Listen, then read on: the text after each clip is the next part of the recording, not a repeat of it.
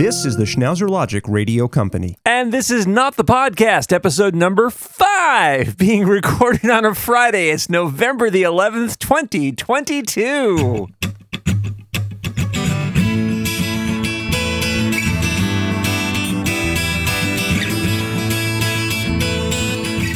Son of Vista, my friend. Son of Vista, and welcome. You've managed to tune in, latch on, download. No, you've managed to tune in, latch on, and otherwise download that stream of... Wait. Son of Vista, my friend. Son of Vista, you've managed to tune in, latch on, and...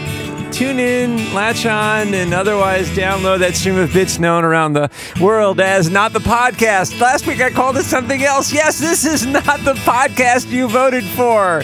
And this is not the podcast Elon paid $44 billion for. And this is certainly not the podcast that will cure your acne. I kind of feel like I should start over, but you know, there's no going back. And my name is Robin Goldstein, and I'm your host, I'm your buddy, and I'm your pal. I'm also a straight white Buddhist vegetarian lesbian fraternity boy trapped in the body of a recovering transsexual woman patent attorney with a bizarre sense of humor and a master's degree in city planning. And I'm thrilled and delighted to welcome each and every one of you here to our newest episode, which I was going to say is guaranteed to be something. I think it's guaranteed to be at least 30 minutes long. It's probably the best that we can do at this point. And before we go any further, as always, want to say hello and welcome and all of that good stuff to our regular guests. Here we go. Home networking. Kiss my ass!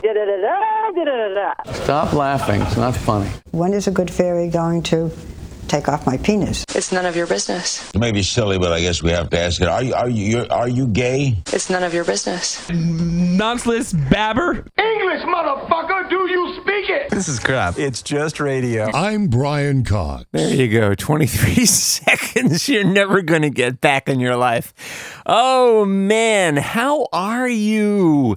How are you? Are you okay? Are you doing all right? Have you managed to find a way to keep yourself calm through these tumultuous times here in the United States? We've just gone through our midterm elections. That is provides for no shortage of panic, tax, anxiety, consternation. I think on both sides of the political spectrum, and I, you know, it's funny when I used to do radio back when I did AM radio and KSCO in Santa Cruz, and I know that predominantly the audience that they attracted were very right-wing, super conservative, super religious kinds of listeners, and so I went out of my way not to try to offend everyone. You know, there's always there's good people on both sides kind of thing, where I think the reality is that I don't actually think that there are good people on both sides, which is not to say that there aren't good people on both sides. But I grew up, I'm always surprised because I had no idea what I was going to talk about today. And I realized like we're already into this thing. And so there you go. I grew up amazingly in a Republican household. My folks, Jewish, sort of lower working class and middle class folks. My mom was raised in a tenement. Her parents were both immigrants, and worked in sort of sweatshops and didn't really speak English, and so as a result, they lived in a five floor cold water walk up. I remember going to visit my grandparents there when I was a little kid. And my dad, I think, was better off. One of his folks was actually born in the United States, but his mom was born outside of the U.S. And so, but I think both of them were not particularly what I would call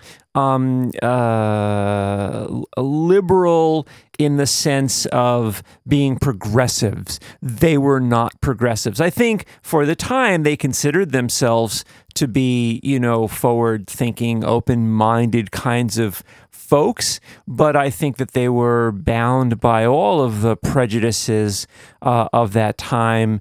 And, it's funny because I'm of that age where I very, very clearly remember the Vietnam War. I only missed having to apply for the draft by about a year, I think. There were folks who were older than me, when I was in high school, who had turned 18 and had to get their draft card. Now, I don't know that any of them were actually called up, but it was sort of that era of time. And of course, the war was on the news every night back in the day, Walter Cronkite and, NBC and ABC and politics was a big conversation, but I think my folks voted for Nixon both times. And I know that they supported Republican local officials. They were sort of socially liberal, economically conservative. That was a very strong, I think, wing of the Republican Party here in the United States at that point in my life. And to be honest with you, I remember voting for Republicans in my life because I thought that while I didn't necessarily agree with them on every issue, it sort of felt to me like they were aligned socially, at least to the extent that they were libertarian in their, I may disagree with your personal beliefs about behavior, but as long as they're not hurting somebody else, I'm going to leave you alone. And I'm not going to sort of get in your way. I'm not going to get in your house. I'm not going to get in your bedroom. I'm not going to get in your face. And their economic policies were ones that sort of felt more appropriate to me at that point in my life. And so when I sort of think about there's good people on both sides, I still I assume that there are those kind of Republicans who are out there. And maybe there are. In fact, how can you have a broad brush and go well, there aren't any like that. It's just not possible. Of course there are. Of course there are out there. But their voices are not the voices that are being amplified in the mainstream media. Those voices are not being amplified by the party. Those are not what the media is talking about. That's not how I understand the Republican Party at this point. And so it was very hard for me as I voted, and I voted by mail, as I always do. I think I voted by mail for the last, at least 10, 15 years, sort of back when I was working at Apple and other places.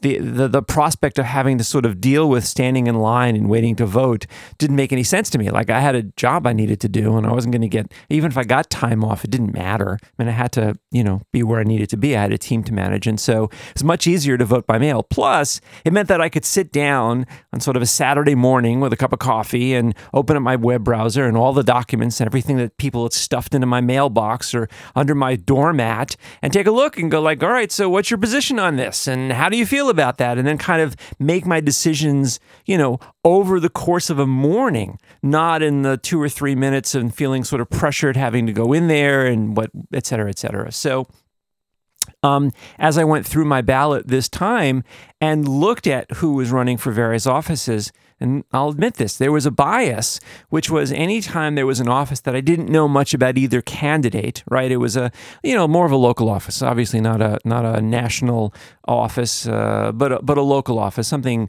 either countywide or citywide, but potentially statewide.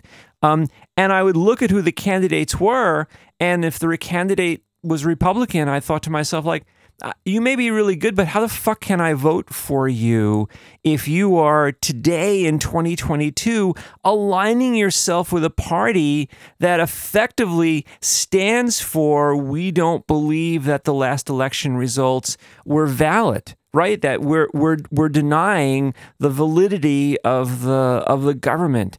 And so it's a huge challenge. The other place that I felt this, which is interesting, I was listening to a podcast, Mark Maron's W2F, What the Fuck podcast, and he was interviewing Skip Gates, I'm forgetting his name right now, but he is a scholar, a black scholar at Harvard, who has a program about knowing your roots. Henry Louis Gates, that's it. But I think his friends call him Skip, and so I'll take that with all due respect. Call him Skip Gates, and he was talking to Mark and sort of suggested that he, as an academic, was against any kind of censorship of ideas, that he thought that there should be a completely free and open marketplace of ideas. 100%, even the most vile ideas should be given some oxygen because daylight was the best disinfectant. And I think for a long time in my life, as someone who, I don't know if I was rebelling against anything, but I was a First Amendment absolutist. I sort of felt, what they used to say, I disagree with your point of view, but I will defend to my death your right to say it. And then what I realized was that there were people whose point of view was that I did not have the right to exist. That my identity as a trans person or my identity as a Jewish person, even though I'm not practicing, they didn't understand it that way, or my identity in any one of a number of different ways, that was not a legitimate identity. And therefore, I did not have a right to exist. And I thought to myself, after reading some interesting articles and scholarly dissertation, that it was foolish of me. It was naive and childlike of me to say, well, I understand that your point of view is that if you get into power, you're going to execute me, but I still feel as though I need to defend your ability to promulgate that point of view. The reality is I fucking don't, and I don't want to promulgate your view. And I understand that often becomes a really hard, like, where do you draw the line, right? The whole slippery slope argument. I get it. I was trained as a lawyer, although I barely passed constitutional law. But, and this is true, I did learn how to juggle 3 balls. So rather than studying for my con law final, I decided that was the right time to learn how to juggle. And somebody gave me a juggling kit with 3 soft little cubes, bally cubes kind of things. And I learned how to juggle those. And to this day, I would suggest that I probably made the right decision. But in any event, and so I don't support that. But it's hard to take a position in a public space because while I don't feel as though a sort of very aggressive points of view that would deny my ability to exist, right? That would deny my ability to pursue life, liberty, and happiness. I don't know whether I have friends. I mean, I hope I don't, but what if I have friends who are like that? What do I do about that, right? And do I sort of chase those people out of my life? Do I risk offending them? Do I risk putting myself in harm's way? It's a challenging topic. So in any event, now I've really lost the thread of how the hell I got here. So, but anyhow, I hope that you are well. That is obviously a challenging space right now here in the United States. This is it's sort of sucked most of the oxygen out of the room in the months leading up to the election, which happened on Tuesday, and I suspect we'll continue to suck the oxygen out of the room while we wait for the results to come in to see who controls the Senate and who controls the House of Representatives. And I don't think that it's a certainty at this point. But I will finish my screed, verbal screed, is that a thing? Of read, I guess, by saying that I am hugely, hugely disappointed in the Democratic Party. I voted as often as possible to replace incumbent candidates with other Democratic candidates because in listening to those who have been in office and in power now for years and years and years and years and years, they are unwilling to take action and see the current environment as being anything other than a sort of ongoing, continuous, variation of the norm. These institutionalists, if you will, who feel like, we can't really get too upset about any of these things. Stuff sort of moves a little to the left and moves a little to the right, but in the end, it always comes back to the center. And I think there are many people who are recognizing, I've had conversations with friends of mine. This is crazy about at what point do we, right, either as Jewish people or trans people or any other group that I might identify with, yes, I have a library card. At what point do we need to leave the country? Like, at what point do you say, like, I think it's not safe for me to be here anymore? And by the way, I feel perfectly safe where I am. I mean, I think I would like to believe where I live in this part of the country is incredibly safe, but I got a flyer. Again, I promise I'm going to stop talking about this. Well, I got a flyer under my door from someone, a woman running for a local school board seat. And, usually it's like, all right, well, change is good and let's see what's going on. And on this flyer, right, this kind of printed glossy door hanger flyer was, we should not be teaching our children about sexuality and we should not be teaching them about the trans agenda. And I thought, oh, motherfucker, I am going to find out who you are and absolutely make sure that I don't vote for you and none of my friends vote for you. And like, it was just, and so to realize like, oh shit, like it's like literally at my doorstep, this feeling, right? And not someplace where you feel like, oh, well, this is another part of the country that's, the Bible Belt or whatever, the horrible cliches. It's like, no, it's fucking right here in the heart of the Silicon Valley, which you would assume would be a bastion of liberal beliefs. And but I think really all is capitalist beliefs. Anyhow, so there you go. Not going to talk about this anymore. Managed to chew up 16 minutes in this episode. What did I want to talk about? I didn't make any notes about what I wanted to talk about. One of the things that has sort of stopped me, I think, again, from doing the episodes as often as I would like, because I would like to do them on a weekly basis. That was the idea that I had. And then I think maybe I would even do them more than on a weekly basis. But and I think the last episode, again, failing the rules of radio where you're never supposed to go backwards, you're only supposed to go forward momentum.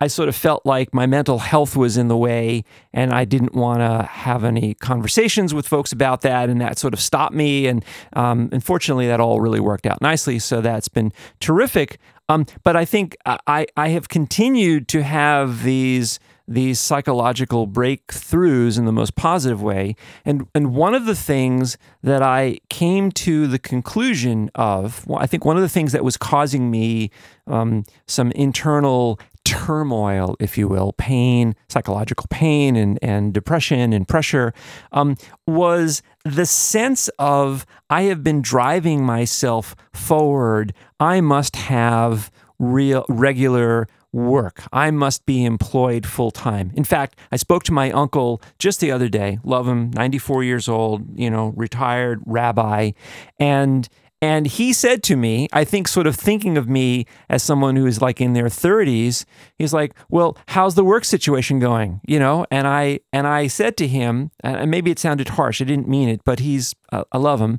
and he was very understanding. I said, I've come to the conclusion, I don't know that it's a decision, but I've come to the conclusion that I am probably now permanently unemployed, which is not to say that I won't have a contract here or a consulting opportunity there or something of that nature, because I will. I'm doing some work for some really terrific folks, and I got a call this week from somebody who wants to pay me a few $100 to speak to somebody on the phone for an hour about what I know about thinking about autonomy and design. And I was like, that's great. Like those little opportunities will come along, and hopefully they'll pay a cable bill or an electric bill or things of those nature. But the idea that I could be part of something bigger, that I could be part of something larger, which I really long to do, right? That's part of me, is feeling the need to belong to something that is bigger than myself, that I get to contribute to something that is bigger than myself. The conclusion that I've come to is that's not going to happen.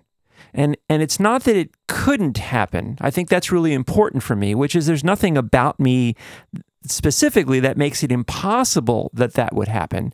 But having now reached a point in my life where I'm older, right? I'm now, technically I'm older than 65, right? Just having turned 65, right? And so I am, and being interested in working in a field where I don't have 30 years of credentials. I spoke at Stanford Biodesign this past a week ago Friday, which maybe we'll talk about a little bit here because that was also an interesting experience. But I spoke and was introduced because university, everybody needs to have some kind of credentials after their name. I don't know why, but they do. And so the credentials that showed up after my name immediately were JD. And I bristled. That was almost like dead naming me in a professional sense. And of course, what I realized is like, well, of course you know me as JD, right? That was Juris Doctor was the way that the world understood me for the bulk of my life, right? For the first 30 years of my career, 20, 30, yeah, at least the first 30 years of my career, that's how you understood me, even if I didn't understand myself that way, right? That's what was on my business card. That was what's on my CV. That's how I was introduced when I was a speaker someplace, right? That was the identity that I kind of attached to myself that then, of course, opened doors. So then I could get a job here, or I could work here, or I could do that, this and that kind of a thing. And the fact that I didn't want to do that was an identity that I rejected, didn't matter because that was the one that was allowing me to move, cleanly through the world. And so having made the decision, I don't know, probably 7-8 years ago now, like that was not it. I was not going to be practicing law any longer. I'm still admitted to the bar in a couple of states where I was admitted, but I've never been admitted as a general practitioner in California, only registered in-house counsel, and so therefore I'm not practicing law in California because I'm not in-house counsel anywhere.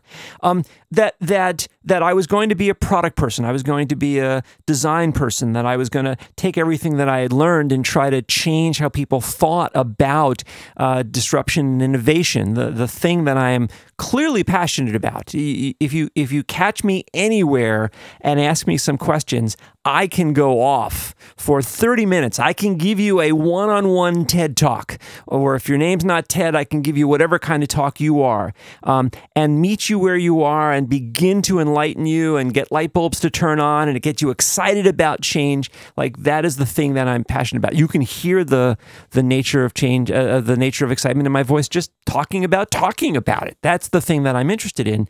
And one of the things that I realized was, I may be interested in this. This may be how I see myself. I may feel like I have something to offer. But for people who have known me for 20, 30 or more years as a lawyer, right? It's the same as when and this is a really weird insight that I came to. It's kind of the same as people who knew me as male, right? And now that's so long ago that the number of people that knew me as male is much smaller, I think, than the number of people who have known me as, identifying as female, right? Because you kind of continue to move forward again, that radio forward momentum. But there was a period of time where it's like, well, I've known you for 20 years and you've always been this other person or this other identity or this other name. And so it's going to take me time to change, even though you may feel differently about it. I don't see that. Like I've got a lot of inertia, right? I mean, we've got a lot of mass that's been moving. Yes, I'm heavier, but like I've got a lot of inertia that kind of continued to move me in that other direction. I'm going to have to change the direction of the ship, right? This battleship, Goldstein, and it's going to take me some time. And so what I realized, that's exactly what's going on now, which is like in my mind, I just kind of, flipped on a dime. It's like, oh shit, I'm not a lawyer anymore. I'm now this other thing. Like I'm self-identifying as a product person, as a designer, as a futurist. And those elements were always there. But suddenly it's like, yeah, you may see that, but like, I don't like, where's your degree from a design school, or where is your degree from, a business school where you've been doing marketing and product design? Like none of that. Like I don't have any of those kinds of things. And so what I've done is tried to latch on and bootstrap my city planning degree. I've got a master's degree in city planning. As you hear at the beginning of each show, or I run down my credentials, it's actually true.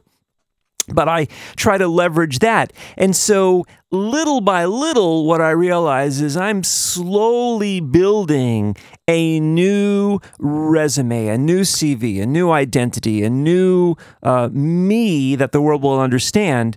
But here's the thing. that's much harder to do in your 60s than it is to do in your 20s or your 30s or even in your 40s, right? There's a lot less flexibility.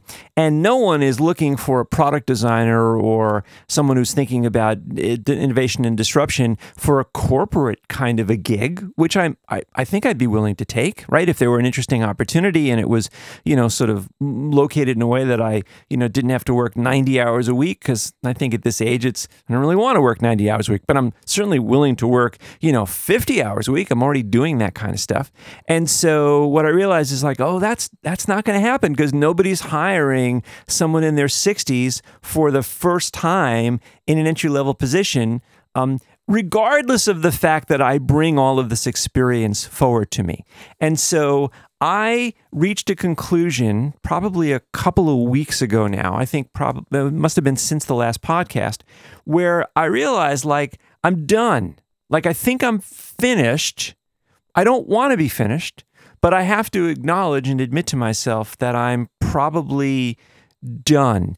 And so I am unemployed, right? I don't think I'm retired, but I am unemployed and likely to be unemployable in a way that's meaningful to me. And then I began to think about like, well, what do you do with that? How do you understand that? And I spent a lot of time thinking about the fact and acknowledging the fact, again, going back to an interesting idea from the beginning of today's ep, that, that there were folks that came over to this country, right? My relatives, my ancestors, many of whom I remembered, who came over, right? Who fled the pogroms and who fled, the Nazi occupation. And they, we tell these brave stories about how they left their home with nothing but the clothes on their back, right? And that's a story that I think is of bravery and a story of incredible courage. But how the fuck do you do that? Like how do you start again when you have nothing? And I began to think about the fact that I'm not the first person that has to effectively, because I'm not retired, right? But I'm not the first person who has to think about starting again, right? Like having everything that you thought you had taken away in some domain. Again, financially, I'm fortunate, so that's not an issue for me. But as we know, like that's not enough. Like having money is a good thing; it's a necessary thing, but it's not sufficient. It's necessary, but not sufficient. And so, what do I do about that? And so I started to think. I thought about like, well, what about the people who had their lives completely uprooted during, either having to flee, right? The horrors of what was happening in World War II and prior to World War II, or those who might have survived being in a concentration camp. Again, there are people that have their entire lives uprooted, like when their homes are destroyed by natural events, right? Hurricanes and earthquakes, and you see these horrible stories about people who literally lose everything. They've lost everything, right? And you have people who wind up going to prison, right? Sometimes they're violent, felons, and sometimes they're people who have just made bad decisions, dumb, bad decisions, broken the law, but suddenly oh yeah, your life is now completely different. You don't get to take any of that shit that you had with you. It's uprooted at this point. And so I started to look like how do people who've gone through this, because again, this feels like it's probably a part of the human experience. How do those people go through this?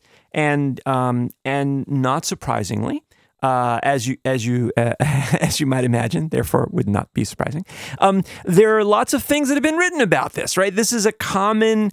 I have been fortunate to have not run into this, but this is a common experience, which is to say, human beings go through this on a regular basis, this kind of a loss. And in fact, I have a really dear friend who is a grief counselor. I won't mention her name because I didn't ask her permission, so I don't want to mention her name at this point. If you're interested and having access to a grief counselor is helpful, you can send a note. I'll give all that contact information at the end of the podcast, and I will forward it on to her so that you can connect. But anyhow, I talked to her about this because I thought, well, who do I know who I can talk to? Because I can't really talk to any of my tech bros or my financial bros, right, or any of that stuff, because they're in the middle of the hunt right now. And so talking to somebody who's in the middle of trying to catch a wild tiger about like, well, what happens when you no longer want to catch tigers, or you're not able to catch tigers? Like, leave me the fuck alone. Like, this is not the conversation to have right now.